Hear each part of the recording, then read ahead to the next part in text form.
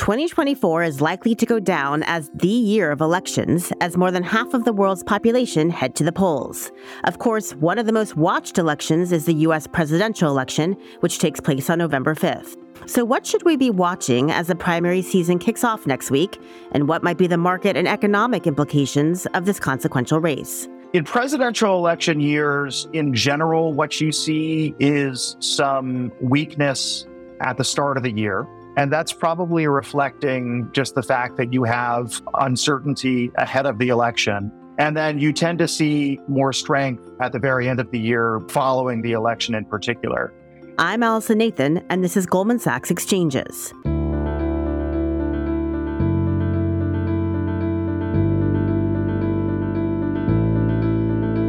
To provide a roadmap of what lies ahead and explain the issues at stake, I'm sitting down with Alec Phillips, Chief U.S. Political Economist in Goldman Sachs Research, and Joe Wall, a Managing Director in our Office of Government Affairs. Alec, Joe, welcome back to the program. Thank you for having us. Thanks. Let's dive in. The U.S. presidential race kicks off in earnest with nominating contests in each state and territory, starting with Iowa on January 15th. But there already seems to be a strong consensus that President Biden has locked up the Democratic nomination, as is typically the case with the incumbent, and former President Trump will be the Republican nominee. How important is the primary season really in this election, and when will we effectively know who the candidates are? Joe, start us off. Sure. So, Allison, as you mentioned, Iowa kicks off next Monday, January 15th, with the caucuses. And then New Hampshire goes 8 days later. And then we have Nevada, which also holds a caucus on February 8th. And then I would say the next big contest, which there's a little bit of lull between, is South Carolina on February 24th. And of course,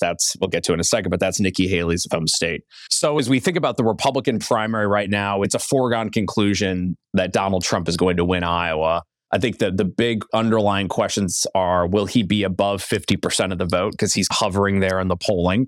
And then secondly, who's going to get second place? Right now, it feels like Governor DeSantis is primed to get second place. He's invested a lot of time. His super PAC has also invested in sort of an unprecedented door knocking and voter contact effort over the last several months. Nikki Haley, who is, I think, undoubtedly the momentum candidate right now in terms of having some latitude in her numbers, doesn't have the infrastructure in Iowa that DeSantis does. DeSantis also is benefiting from having the governor of Iowa behind him, who is quite popular. So I think the big question is, does DeSantis get second place, and how far behind is Haley next week? There's been speculation that if DeSantis does get a distant second, he may drop out of the race before New Hampshire. If that does occur, right, that could further shake up the New Hampshire numbers. But right now, I think the big question is really around New Hampshire. That's the state where Nikki Haley has been definitely climbing in the polls, much more so than Iowa. She has the support of the governor of New Hampshire, Chris Sununu, who is incredibly popular. Important to understand that the Iowa electorate and the New Hampshire electorate are quite different. Iowa is a very conservative state. In particular, there's a very vibrant, socially conservative community in Iowa that has a really big impact on the caucuses. Just to put it in perspective, if you look back at the 2016 exit polls from the Republican presidential primary in those two states, New Hampshire has twice as many independent voters voting in the Republican primary, and they have twice as many self-identified moderate voters. And so New Hampshire is a much more favorable terrain for Nikki Haley. And that's where we could potentially see an upset. And if she's able to pull off an upset there, right, that could at least extend the race for a bit longer. So I think that's kind of the important thing to watch in the Republican primary in the immediate term is not only the margin in Iowa where DeSantis and Haley fit in, but more importantly, probably New Hampshire to see if Nikki Haley can extend the race and pull off an upset there. So Nikki Haley is in focus right now, as you just said. What would it really take for her to be a real, genuine threat to Trump's nomination? So she has to win in New Hampshire, first and foremost. And then from there, she has basically a month between New Hampshire and the South Carolina primary, which of course is her home state. Of note, Haley has not been on the ballot in her home state of South Carolina since 2014. That was her re-election race for governor. And then, of course, she got appointed in 2017 to be the UN ambassador for President Trump. So while from South Carolina, a decade is a long time to not be on the ballot. And Trump benefits in South Carolina from having the support of the current governor, Henry McMaster, and in addition to that, also Senator Lindsey Graham, both of whom hold a lot of weight in the state. So his political infrastructure in South Carolina is arguably stronger than hers, despite the fact that she was once the governor of the state. But in order for her to change the trajectory, a win in New Hampshire followed a month later, a long time in politics, right? But by a win in her home state. If she can't win in her home state on February 24th, she's probably out of the race at that point. And by the way, Super Tuesday follows quickly on March 5th, where 15 states go, including California and Texas. But in order for Haley to stretch, I think, into Super Tuesday, she not only has to win New Hampshire, but also her home state. And if Haley does not have a convincing win in New Hampshire, this primary could effectively be decided in weeks. Yeah, if Haley does not win New Hampshire, it's probably over. The question for her is, does she stay in for her home state? We saw Rubio do this in 2016, and Trump handily won Florida. It was a little bit of an embarrassment. So that's always the risk candidates have to weigh when they get to their home state, right? Jeb Bush got out before Florida. Do you want to run in a situation where you're probably going to lose, and it could be by a margin that appears to embarrass you in your home state? And so that's something obviously the candidates have to weigh. But if she's rolling in to her home state with a strong win in New Hampshire, which will be viewed as an upset, as we've seen in politics before, right? Momentum is a powerful thing. And her numbers, my guess, in South Carolina, where she currently trails by a pretty wide margin to Trump, but that could change over the ensuing weeks. And then the question becomes, when it's really a two-person race, is Trump forced to the debate stage to try to draw a more direct contrast, or does he continue to skip debates? And this race also seems unusual because, of course, the likely Republican candidate, former President Trump, is facing several serious legal cases. This is something I don't think we've ever seen. Correct me if I'm wrong. It seems somewhat unbelievable to me that that won't have an impact on this nominating process and this election in general. But everything I'm reading and hearing, Joe, seems to suggest that it won't. So talk to us about why that's the case, or whether there are implications to these legal cases for this nomination contest and this race. I think there's no doubt from a Republican primary perspective that it's, in some respects, the 91, I believe, indictments have helped him to some extent, because he's been able to characterize it as being a political martyr. And his numbers, ever since the indictments started to flow in, have improved in the Republican primary. Now, that's not to say that's helping him with independent voters in a general election environment, but I sort of buy into the argument that most people have made up their mind on former President Trump one way or the other. So I just don't think it's moving the needle in a material way, at least yet. I would say, however, where it is having a big impact, and Axios actually had a really good story Sunday about this, and the headline was Trump's nightmare calendar. So if you just take this week, for instance, Tuesday, former President Trump will be in Washington, D.C. for the court arguments regarding his claim of presidential immunity in the 2020 election interference case. Wednesday, he's in Des Moines for a Fox News town hall. Obviously just days before the Iowa caucuses. And then on Thursday, he's in New York for the closing arguments in a civil fraud trial over his family business. His calendar, just in terms of having to kind of flow in and out of the courtroom on a weekly basis, is undoubtedly having an impact on the race. Not to mention just the scale of legal bills, and most of which his campaign is paying for, because obviously that's taking a toll on the finances of the campaign. Those two dynamics, just in terms of his calendar and his campaign's accounting, are for sure taking a real hit. That said, from a pure political perspective, to your point, Allison, at least so far, it's not showing up in the polls, both in terms of the Republican primary. And if you look at the general election polling right now, which we'll get to in a second, the race between former President Trump and President Biden, by all accounts, is a pure toss-up at this point, even with the mountain of legal challenges that the former president is facing. Alec, let's dive into the issues that will define this year's election. There's a lot of focus on the economy, the border, crime, abortion. What are the key issues that you are seeing voters focus on right now?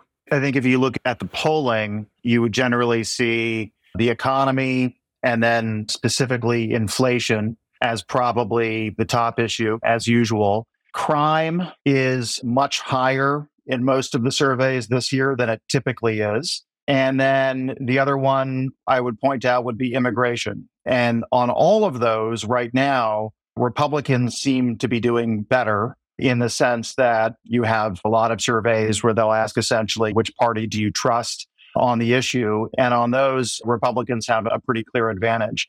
Abortion, obviously, is also very relevant, and that's one where Democrats do have an advantage. I'd say overall, though, my sense, and maybe it's because of the seat I'm in, is that ultimately this is probably going to be more about the economy and voter concerns about inflation and more the direction of the country, and maybe a little bit less about some of those specific issues.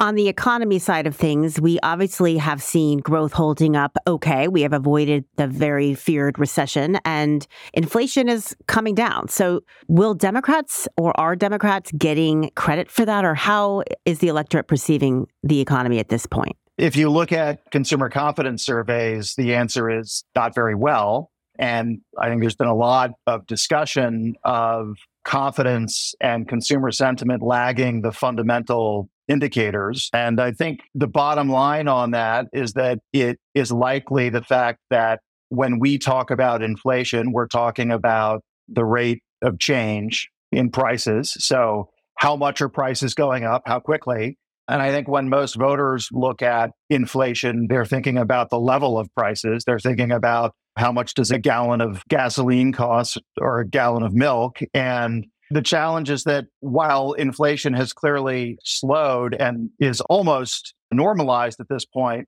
it's not as if things have become cheaper for the most part. And if we then look at what individual economic statistics tend to have the strongest relationship with election outcomes, it's the ones that actually should favor President Biden. So it's real consumption growth, it's real GDP growth, it's things like that. It's payroll growth. And yet, I think what we're seeing is that at least right now, those things have not swayed voters the way that they might in a typical election. From here, I think the best guess is that we probably will see some improvement in consumer confidence and probably some improvement in voter sentiment around the economy, only as those higher prices become more normalized and the strong inflation that we've seen is further in the rearview mirror. With that said, I think a lot of these things have a long shelf life, and there's clearly still going to be some concern about inflation by election day, I think. And so let's put this all together. Joe, Alec just talked about the issues at stake here, most of which seem to be leaning more in the direction of the Republicans, even the economy. And you just said that the race seems to be somewhat of a toss-up. So talk to us through that a little bit more and what we are eyeing at this point in terms of the outcome of the general election. 10 months is obviously an eternity in politics, so we still have a long ways to go. I think as we think about the Electoral College, the way that we see it, Biden basically starts off with 226 electoral votes. Trump has 219. Of course, 270 is the magic threshold. There are 7 toss-up states, right, that are hyper-competitive. Those are North Carolina, Arizona, Georgia, Wisconsin, Michigan, Pennsylvania, Nevada, that we're ultimately going to decide the outcome of the race. Just to drill it down a bit in a more simple way, right, the 3 states of those toss-ups that I really think are going to determine the outcome of the presidential race are Arizona, Georgia, Wisconsin. If you go back to 2020, Biden won those 3 states by cumulatively just about 44,000 votes, right? So super narrow. And 44,000 votes is obviously not much across 3 states. Though the one dynamic that I think is going to be much different from not only 2020, but also 2016 is the influence of third-party candidates, right? So we already have Robert F. Kennedy Jr., who's running as an independent. We have Cornel West and Jill Stein, and potentially a candidate from the no labels ticket if they decide to field a ticket. But 3 for sure, maybe 4. And if you go back to 2016, and if we just hypothetically look at Georgia, Wisconsin, and Arizona, what was noteworthy as third-party candidates in 2016 in the Trump versus Clinton race in Georgia, Wisconsin, and Arizona were anywhere from 3 to 5.5% of the vote. If you go to 2020, they went down to basically 1.5% or so across those 3 states. So that difference, when you think about just 44,000 votes separating the 2 candidates, the kind of collapse of the third-party vote between 16 and 20 was very noteworthy. So if you look at the current polling, and again, it's early, and I will preface this with, it's easier for voters to kind of park with third-party candidates 10 months out from election day as a protest that they don't like either of the major party candidates. Typically, as you get closer to election day, you see the third party candidate support decline, just as a lot of voters realize, right, that may be considered a wasted vote of sorts. But if you look today, I think what's noteworthy, and this is just New York Times polling from November, right? So it's one poll, but RFK Jr. across Georgia, Arizona, Wisconsin in a three-way matchup. Again, we really have two other candidates, but in a three-way matchup, he's in the low to mid 20s in terms of his support level, right? Really noteworthy, right? We haven't seen a candidate that high really since Ross Perot, who ended up getting just underneath 20% of the vote in 1992. Now, remains to be seen if Kennedy can maintain that level of support, and other polls have seen him lower. But nonetheless, he's attracting a real base of support. So, we're in a circumstance with the third party dynamic where the winning candidate, if you just want to think about the national vote, very well may be in the low 40s, high 30s, not near 50% like we're used to. And so in that dynamic, right, I think that worries Democrats a lot, just given that Trump's base of support is very sticky, and you can count on him getting at least in the high 30s, if not, right around the 40%, just automatic. And so I think that's why there's a lot of worry on the Democratic side, particularly about the presence of the multiple third-party candidates. One other dynamic to note, and this is something that we've been tracking and a lot of political analysts have been tracking for the last 16, 17 months, is that there is an atypical trend happening among voters who say they somewhat disapprove of President Biden, and that's about 10% of the electorate. Typically, voters who say they somewhat disapprove of the sitting president in a midterm election, which we observed, of course, in 2022, those voters typically swing the other direction towards the other party. For instance, in 2018, voters who said they somewhat disapprove of Trump voted Democratic down ballot by a margin of 29 points. In 22, voters who said they somewhat disapproved of Biden ended up actually voting for Democrats down ballot across the country by a margin of 4. If you look at the current polling for the general election, voters who, again, aren't terribly warm on Biden and somewhat disapprove of him, but even by low double digits say they're supporting him over Trump in the general election. So there's that pocket of voters who may be a little bit disguised, but at the end of the day could end up being the swing voters and put Biden over the top if they continue to stick with him. Interesting. Okay, a lot to be watching out for over these next 10 months. Let's talk about the congressional races, which are also quite important in thinking about the future of policy in many areas. So what's at stake in the House and Senate races? What are you most focused on? Both chambers are very closely divided. The House, where we're currently down to a 2-seat majority with a few members, including former Speaker Kevin McCarthy, departing early, which obviously creates vacancies in the House. And so razor-thin majority. When the Republicans are full strength, they have a 5-seat majority. I think the House elections, the reality is, right, the outcome is going to be significantly dictated by the top of the ticket. I would say on paper right now, Democrats probably have a slight edge to win control of the House, mostly because they are going to benefit from the fact that a handful of states are redrawing their congressional maps in the aftermath of the redistricting process that occurred in 2021 and 2022. And the net effect is that Democrats are going to gain a handful of seats just because of the map drawing being revisited. So I think they start off with a slight edge, but ultimately I think it's a little bit too fluid right now with the top of the ticket uncertain in terms of the presidential race. But I think the House is going to be really close either way. The Senate is different in that the map in 2024 just could not be any better for Republicans. Democrats are defending 3 seats in hyper-red states, West Virginia, Montana, Ohio. And meanwhile, Republicans aren't defending any states that are in real jeopardy. And so Republicans are very much on the offense. Off the top, they're going to win West Virginia. Joe Manchin, the incumbent Democratic senator, is not running for re-election. Democrats are basically ceding that to Republicans. So now the Senate's 50-50, if you assume Republicans take that seat. And then the next 2 most gettable seats for Republicans would be Montana and Ohio. And then the next layer down where there also have opportunities would be Pennsylvania, Michigan, Wisconsin, Nevada, where you could potentially see, who knows, a surprise in one of those states. But I think if you look at the map right now, you would say Republicans have the advantage to win control of the Senate. What's unknown, are we going to end up with a very slight Republican majority, or on a good night, they could pick up a few seats? and end up with a little bit more of a 52 or 53 seat majority. But the map is just so good for Republicans. It's hard to see them not winning control. But I would note there are states, including Montana, where we could see very competitive primaries. And if Republicans end up nominating fringe candidates, as we've seen before, we've seen this movie before where they nominate a rather unelectable general election candidate, right? Things can shift quickly and Democrats could end up holding on if a couple of these primaries go the wrong way for Republicans. Alec, what do you see as the implications of the scenarios that Joe just laid out?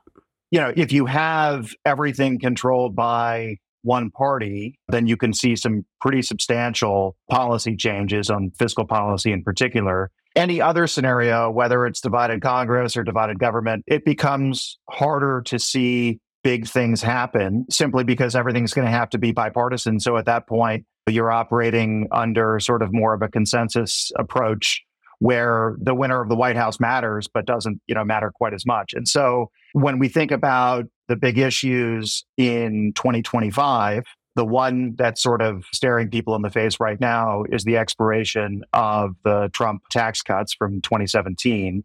So that's basically all of the personal tax cuts. A lot of the corporate stuff was permanent, but that's worth a bit more than 1% of GDP.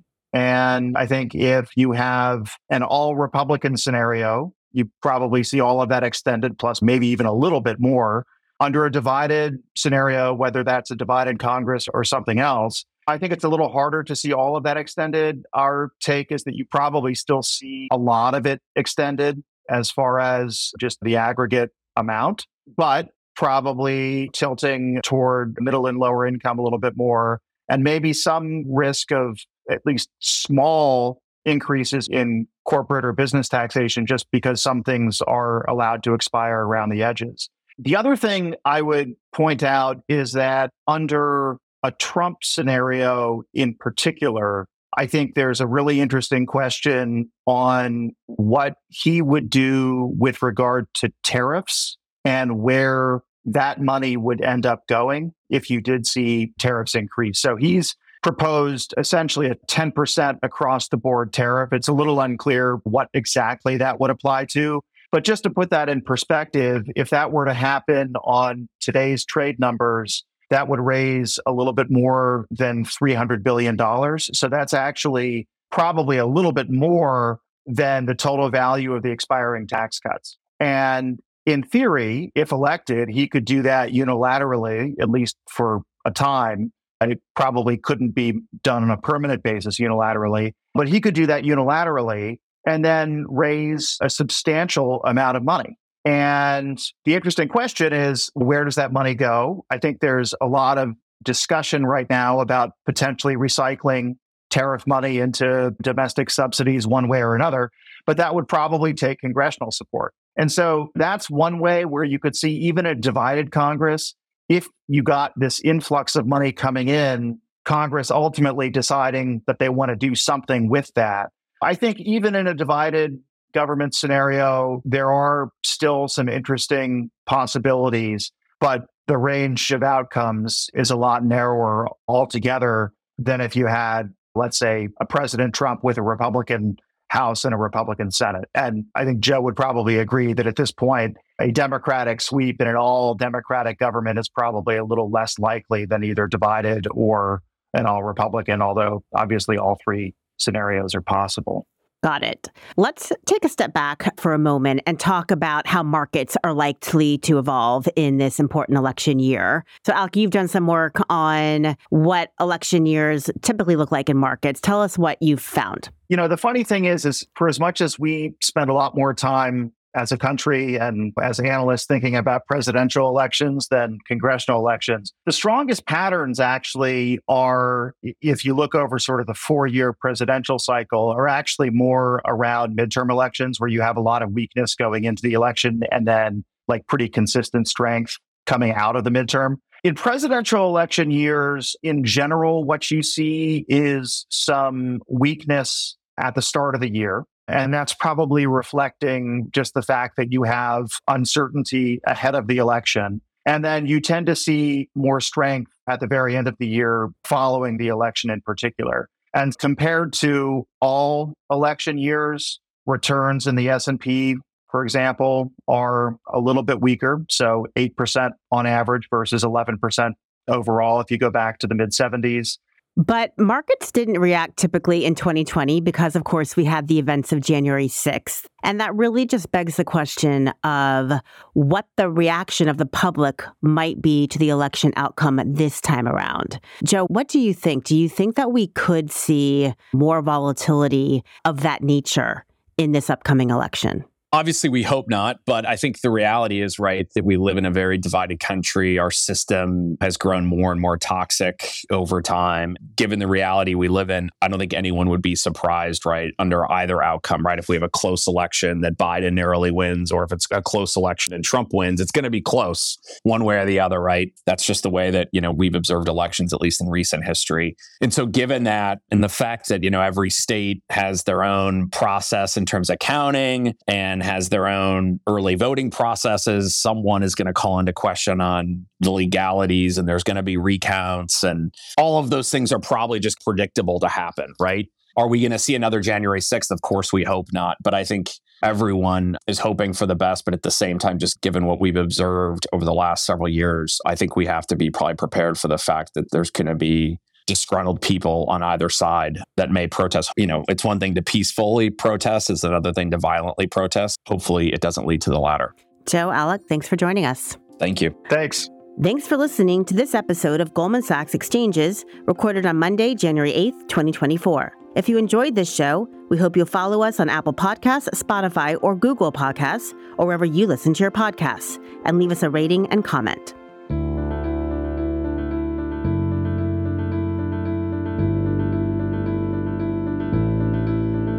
The opinions and views expressed in this program are not necessarily the opinions of Goldman Sachs or its affiliates. This program should not be copied or published without the express written consent of Goldman Sachs. Each brand mentioned in this program is the property of the company to which it relates and is not used to imply any ownership or license rights. Goldman Sachs is not providing any financial, economic, legal, investment, accounting, or tax advice through this program. Neither Goldman Sachs nor any of its affiliates makes any representation or warranty as to the accuracy or completeness of any information contained in this program.